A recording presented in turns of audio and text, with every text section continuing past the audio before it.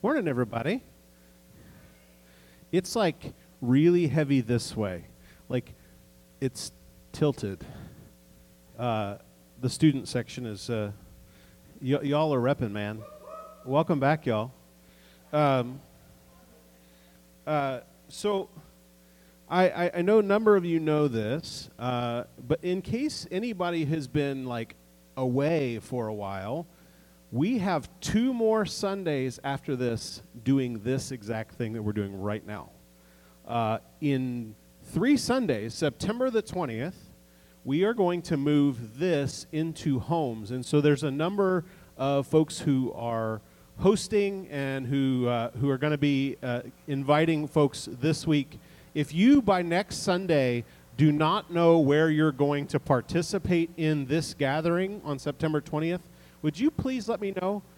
You can do it at home by yourself if you want. That's fine. But if we really, if you're comfortable with doing so, we would love it if you would participate in a group of people.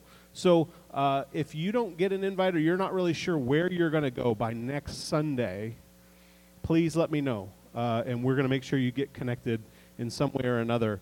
And we're going to do this through the winter. And so I think it's going to be a really exciting thing. I think, I've heard some really cool stories about what people are going to do, making breakfast for people and inviting neighbors and friends. So this is going to be a really cool thing. So that's September 20th.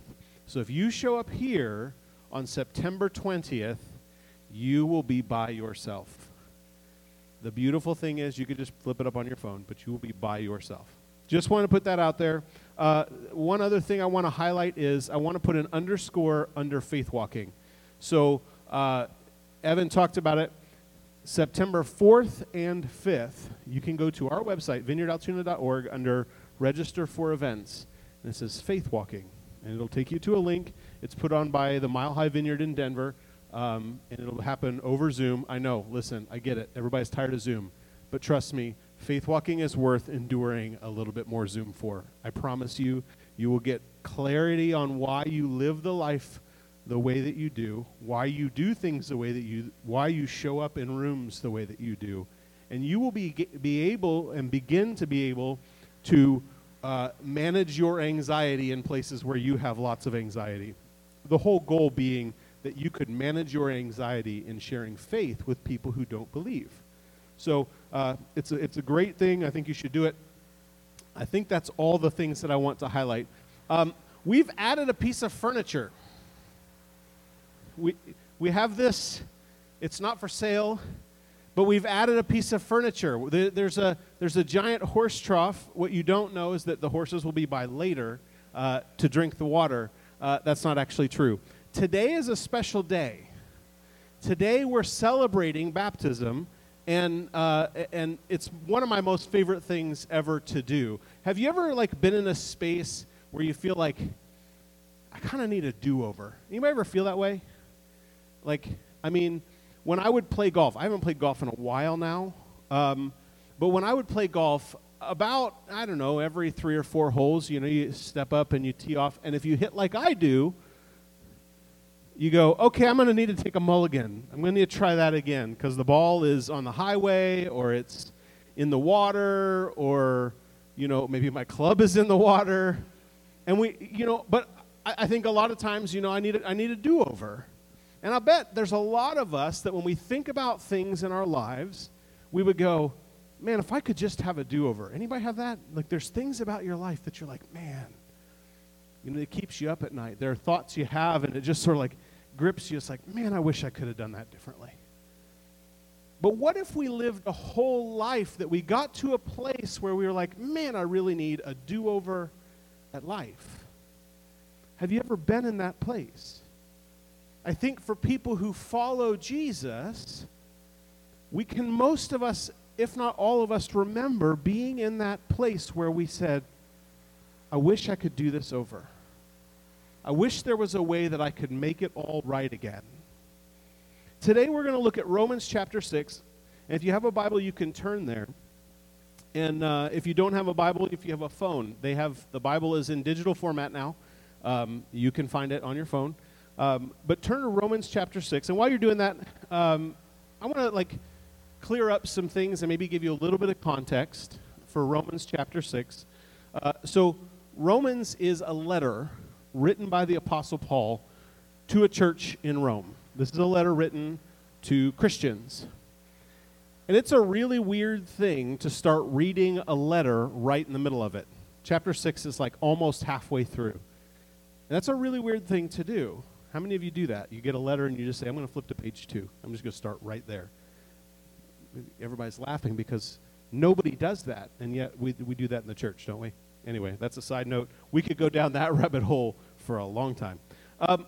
But basically, I want to give you a little bit of context as to what has happened leading up to chapter 6.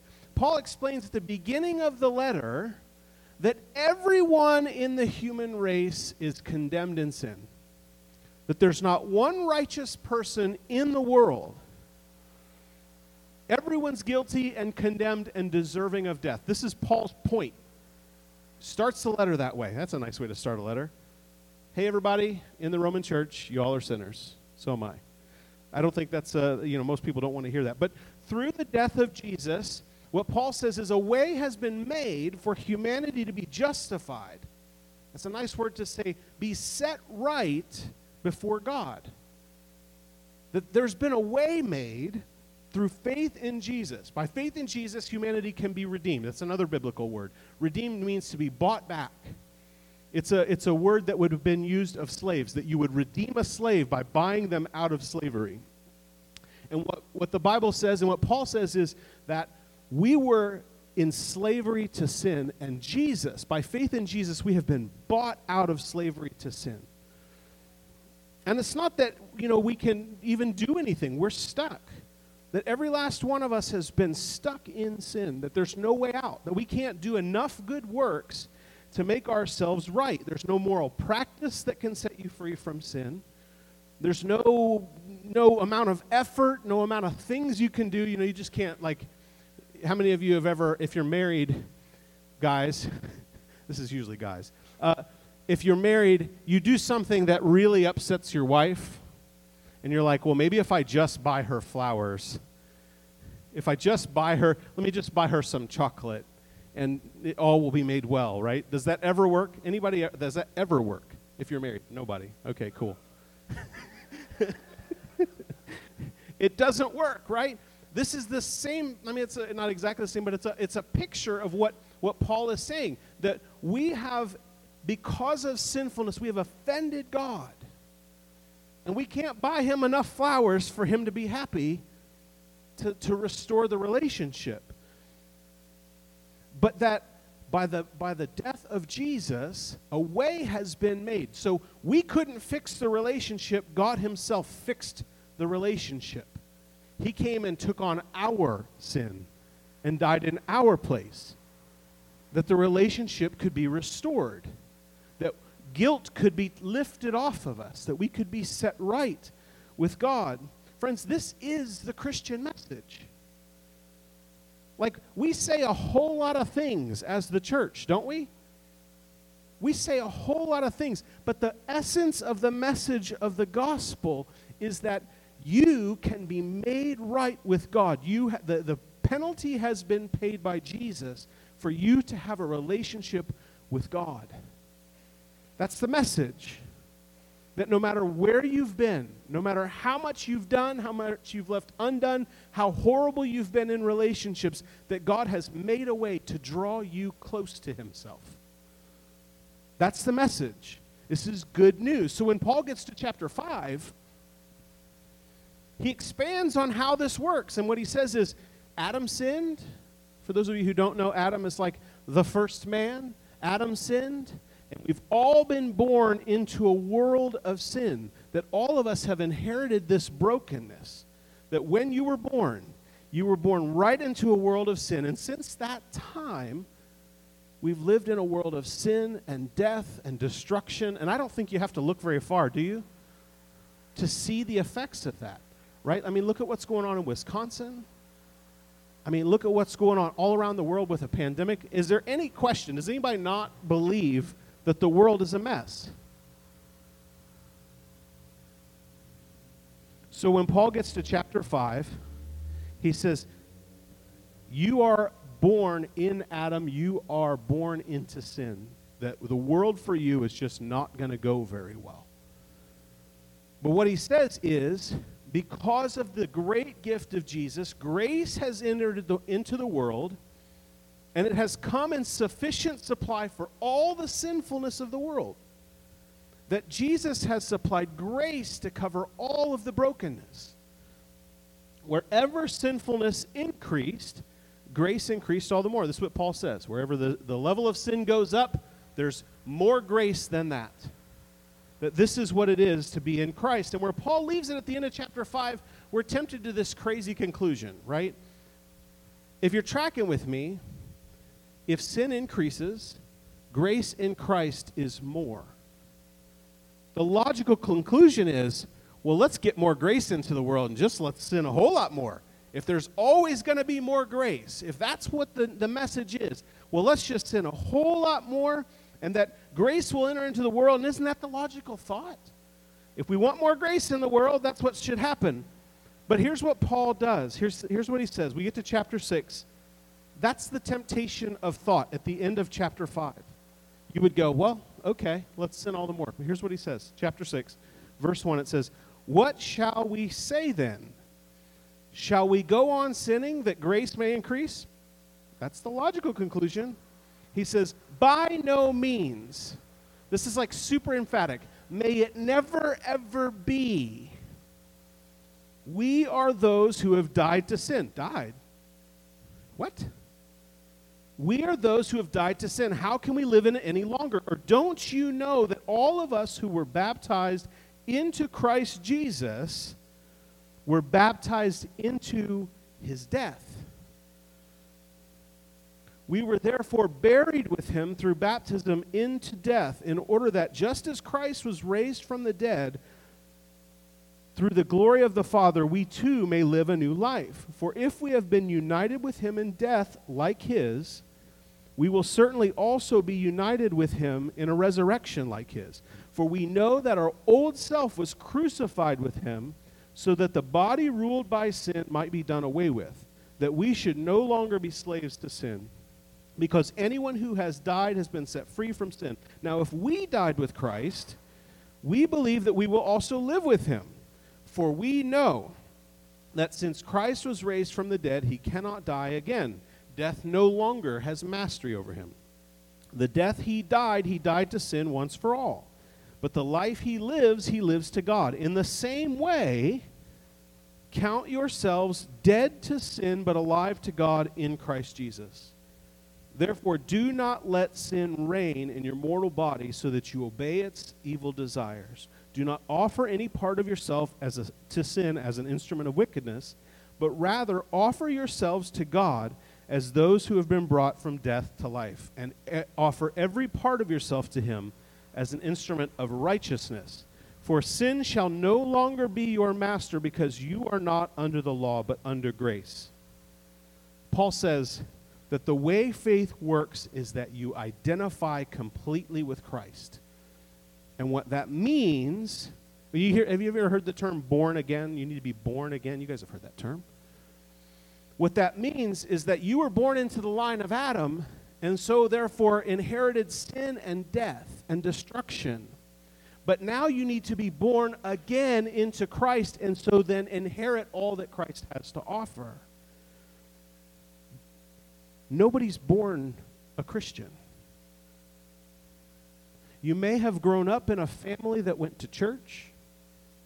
You may have gone to church a really long time, but nobody is born a Christian. You are born into Adam. You are born into sin. You are born into death and destruction. That's what natural birth gets you. But Jesus offers you new birth, that you can be born again into his life. And what that means is that we identify completely with Jesus. Not just like, oh, he makes me happy, and you know, the whole you guys have heard this, like Jesus is just so lovely, and those things are all true. Don't mishear me. Those things are all true.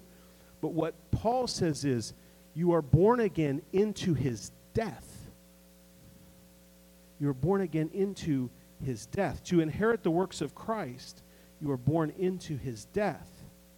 And with this new birth comes justification and redemption. You identify completely with Christ.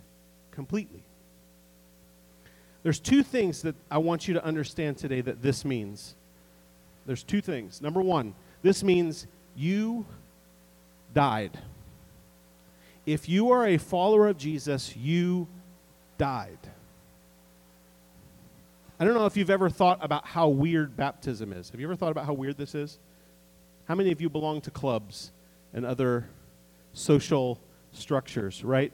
How many of you said, when you signed up for the club, they said, okay, we're going to put you in water and hold you down, right? Usually they want you to like sign a little card. More importantly, write them a check. Maybe you take an oath of the club, right? Have you ever thought about how weird this is? Like, this is what we're getting ready to do. We're going to put somebody in this water. We're going to lower them below the water. And then we're going to bring them back up and then hand them a towel. Think about how weird that is. Have you ever thought about that? It's a really, really, really weird thing we do. But when you surrender your life to Jesus, his command is that you be baptized. That it's not just joining a club. It's that you be baptized. I'm pretty convinced that most people are not very clear on what it is that we're doing here. Like, I would say that most people, when you walk out in society and you talk about baptism, like Dakota, when you leave this place and you're going to talk about your baptism to other people, they're going to be like, you did what? You got in a horse trough. Keep it classy, Vineyard, right? You got in a horse trough and they put you underwater. Why? I'm convinced most people don't actually get it. And I know there are many, many people who have confessed faith in Jesus or prayed some kind of prayer, but have said, I see no reason to do this. There's a lot of people that are that. Maybe that's you. Maybe that's where you are today. You're like, I have surrendered my life to Jesus, but this is just, I don't get it. It's too weird. Doesn't make any sense. Probably don't need to do it. Well, the most important reason to get baptized is to be obedient to your Savior, Jesus. We didn't make this up. It's not like Derek was like, hey, you know, it'd be a really cool thing to do. Let's just get a horse trough and put people into water. Jesus said to do this. Not the horse trough part. You can't find that in Scripture. But Jesus said to do this. If you surrender your life to Jesus, being baptized is obedience to your Savior. Here's the thing. Disobedience to Jesus, it's not exactly a kingdom value. You can't find that anywhere in Scripture where God's like, well, this is the place where you don't listen to Jesus. So being baptized is an obedience thing. But beyond that, there's a real spiritual significance. There's something we're actually doing here that we actually believe happens when we baptize people. It's part of identifying completely with Christ. Paul says that when you are baptized, you are identifying with the death of Christ. Here's the symbolism. Here's the symbolic thing that happens. When we put you in this water and lower you below the water, what we're saying is you are dead. That everything that happened in your entire life before now, you count yourself dead to. You're dead. All of my stupid decisions, all of my mistakes, the one-night stands, the lies, the drug abuse, the addictions, the broken relationships, the ways that I take advantage of people, even the good things, my good ideas, all the great ideas that I have, the ways I've marketed myself, my great will, all of these things are dead. That's why you go completely under the water. Nothing stays out. You can't hold out your Facebook profile. You can't say, well, you know, Jesus, you can have all of this. I'm going to surrender all this to you except for my wallet and my, my book collection's pretty important, and my insect collection. I'm going to keep that. No, everything goes under the water. I heard a story about a guy who, when he went to get baptized, he dressed up in a suit with really nice shoes. And the guy who was baptizing was like, why did you wear such nice clothes to get baptized? And he said, I figure this is the way I live my entire life, And if nothing gets held out of the water, I'm going to put my whole life under the water. That's a guy who gets it. I'm a businessman that makes a lot of money. I'm going to go underwater as the guy that I was. Everything goes under the water.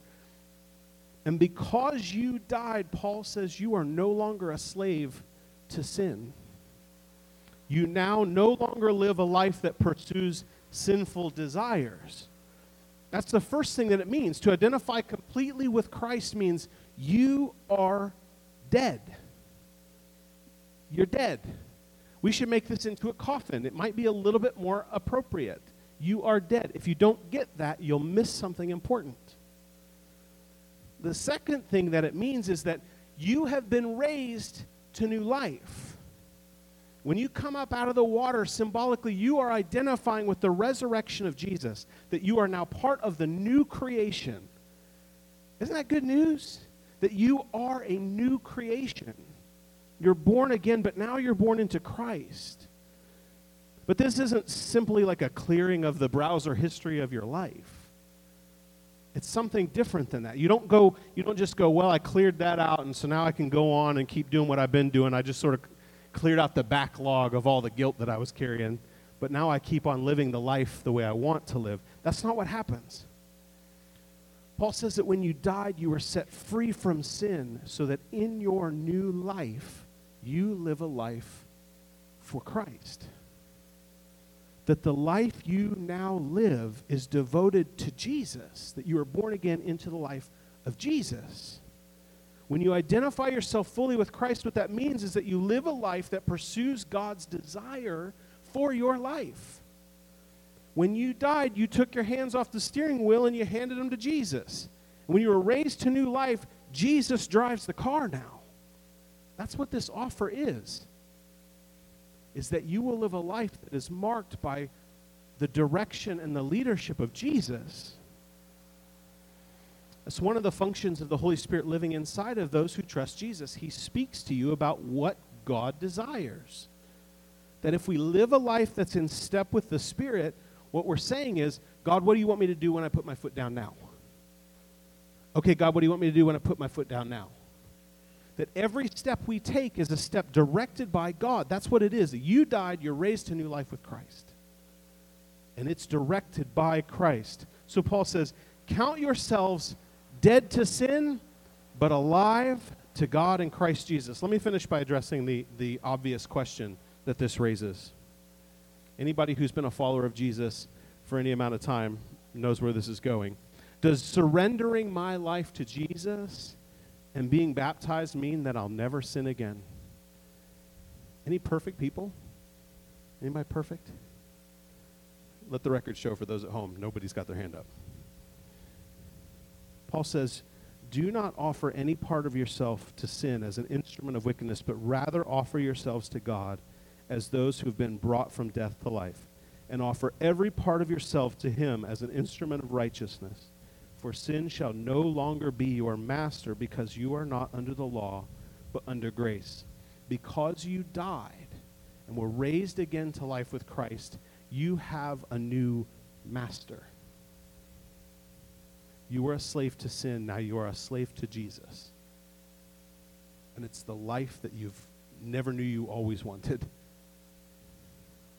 You've changed masters. You used to serve sin, now you serve Jesus. Paul says your job is to be responsive to your master, Jesus. This means that you intentionally pursue things that Jesus wants you to do. That like this is an actual compulsion of the heart, is that I actually want to do what Jesus says. I actually want to try to please my master. And it means that when you slip into sin, you take it to him as the one who can fix it. Just because you've surrendered your life to Jesus and are baptized doesn't mean that you live a perfect life. But what does that look like practically? When you first surrender your life to Jesus, for those of you, you can think back to when you surrendered your life to Jesus, you didn't probably look too much like him, right? I know I didn't. That when we first surrender our life to Jesus, there's all this mess, and there's all these patterns that you live in, and you got so many friends that really don't help you live a life that's following Jesus. And it just comes really natural for you to do things that don't please Jesus, right? That's what it looks like to be someone who comes to know Jesus. And as you try to begin to live the life that pleases Jesus, the Holy Spirit begins to make you aware that, man, the thing that you're striving for, it's not there, it's not real, it's not true yet. And when you discover parts of your life that don't please Jesus, instead of hiding them from Jesus, right? This is what we do, right? If something goes wrong, if I do something wrong, what's the first thought? Well, I don't want to go to church. I don't want to be around anybody that's like, I certainly don't want to pray because, I just know that I'm a hypocrite and I separate myself. But here's the thing. If you're a follower of Jesus, when you stumble, you turn back to your Father and you say, God, help. You don't run from your Father. You turn for help. This is what it practically looks like, is that you turn back to him. You don't hide it. You don't just decide, well, this is just who I am. You go to Jesus as the one who can fix it. And then together with Jesus, you do this thing that Christians call repentance. It's a really fancy word that says, I'm going to turn around and walk a different direction. I was walking this way. Jesus says, hey, we're going that way. I turn around and then I go that way. That's repentance. I confess to Jesus the way that I've fallen short, and I say, you know the better way. I'm just going to go that way. That's repentance. Repentance is not feeling really bad and beating yourself up for days until you think that you have earned forgiveness. That's not how it works. Forgiveness is provided. It's a free gift of God's grace. Repentance is saying, I used to go to that place on the internet, and God has convicted me of that. I'm never going there again. I'm going to turn around. I'm going to walk away.